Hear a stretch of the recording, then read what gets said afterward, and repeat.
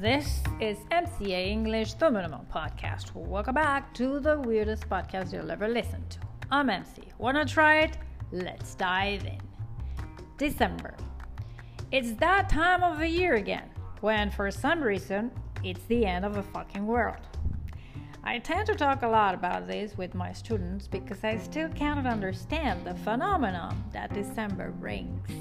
Each of you will have, of course, their own way to perceive it. For me, it's a mixture of The Walking Dead, The Grinch, and The Day After Tomorrow.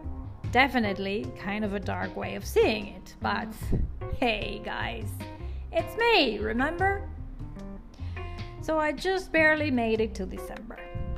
Considering everything related to teaching, such as test preparation and administration, followed by correction and report making, plus getting creative for the summer to offer an interesting proposal to all the new students who would want to do in 1 month what they haven't done in the whole year.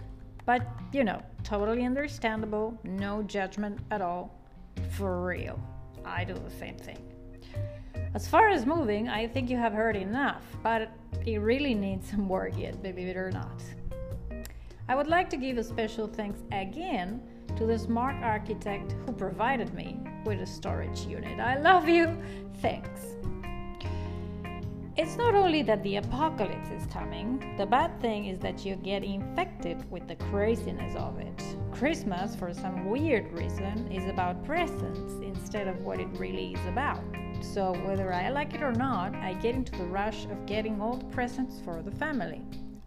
Years before, I would have given presents to all my friends and students, but thanks to inflation and living in this banana republic, there's no longer an option, and I hope people can understand me.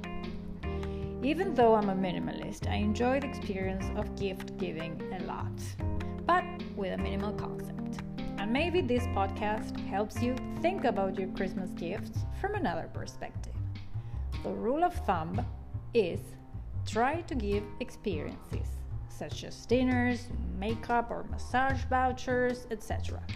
Or if you want to actually give a thing, it should be something that gets consumed, such as a candle, a lotion, food. There are hundreds of options.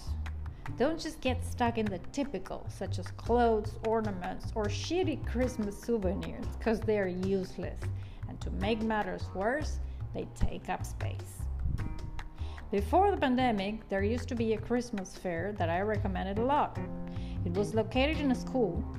I guess now that people think the pandemic is over, it might be open again, who knows? Point is, they have several stands that sell different kinds of bullshit, but 2 or 3 of them sell really good stuff. One is a stand that sells olive oil, the perfect gift.